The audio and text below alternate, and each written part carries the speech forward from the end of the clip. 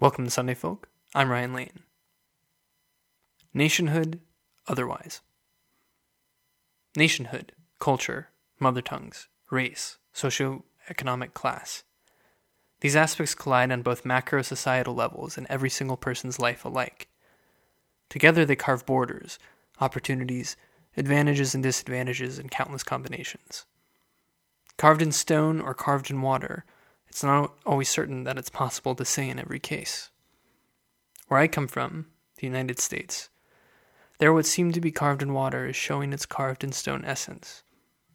The American dream has remained a dream, unrealizable for countless people who weren't born into such a family or environment or skin or gender which comes with the American prize.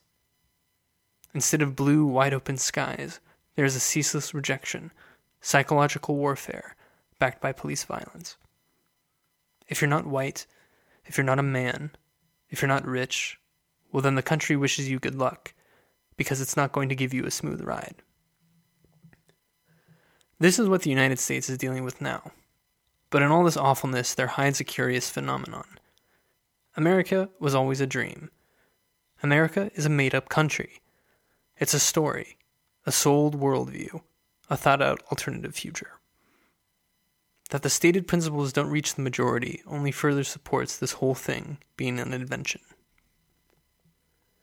This really is interesting. We're used to understanding nationality or nationhood as an inherited carved-in-stone phenomenon. If you weren't born into it, there's no hope for you to belong to it or to take part. But the U.S. presents a different picture. The American struggle is nothing more than the realization of the dream. Nobody in the current American moral reckoning is striving to get rid of the dream and institute everlasting hell.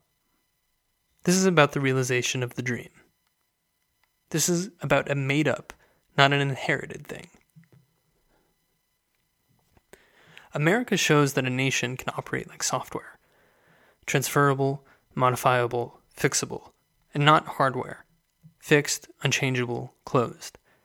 I kept this in mind as I get to know Hungary.